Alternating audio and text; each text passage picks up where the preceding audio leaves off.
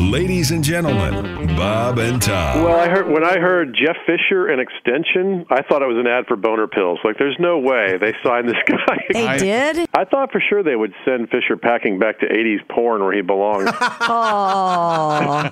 Come on. Yeah, he does have. You like the mustache, do you? It's a strong joke, Kostaki. Well done. And the mullet. How could a team with a weak offensive line be coached by a guy with a mullet? There's no business up front for the Rams. None. Bob and Tom in the morning and highlights all day long. The Bob and Tom Show, weekday mornings at 6 a.m. Eastern on Bob and Tom 24/7.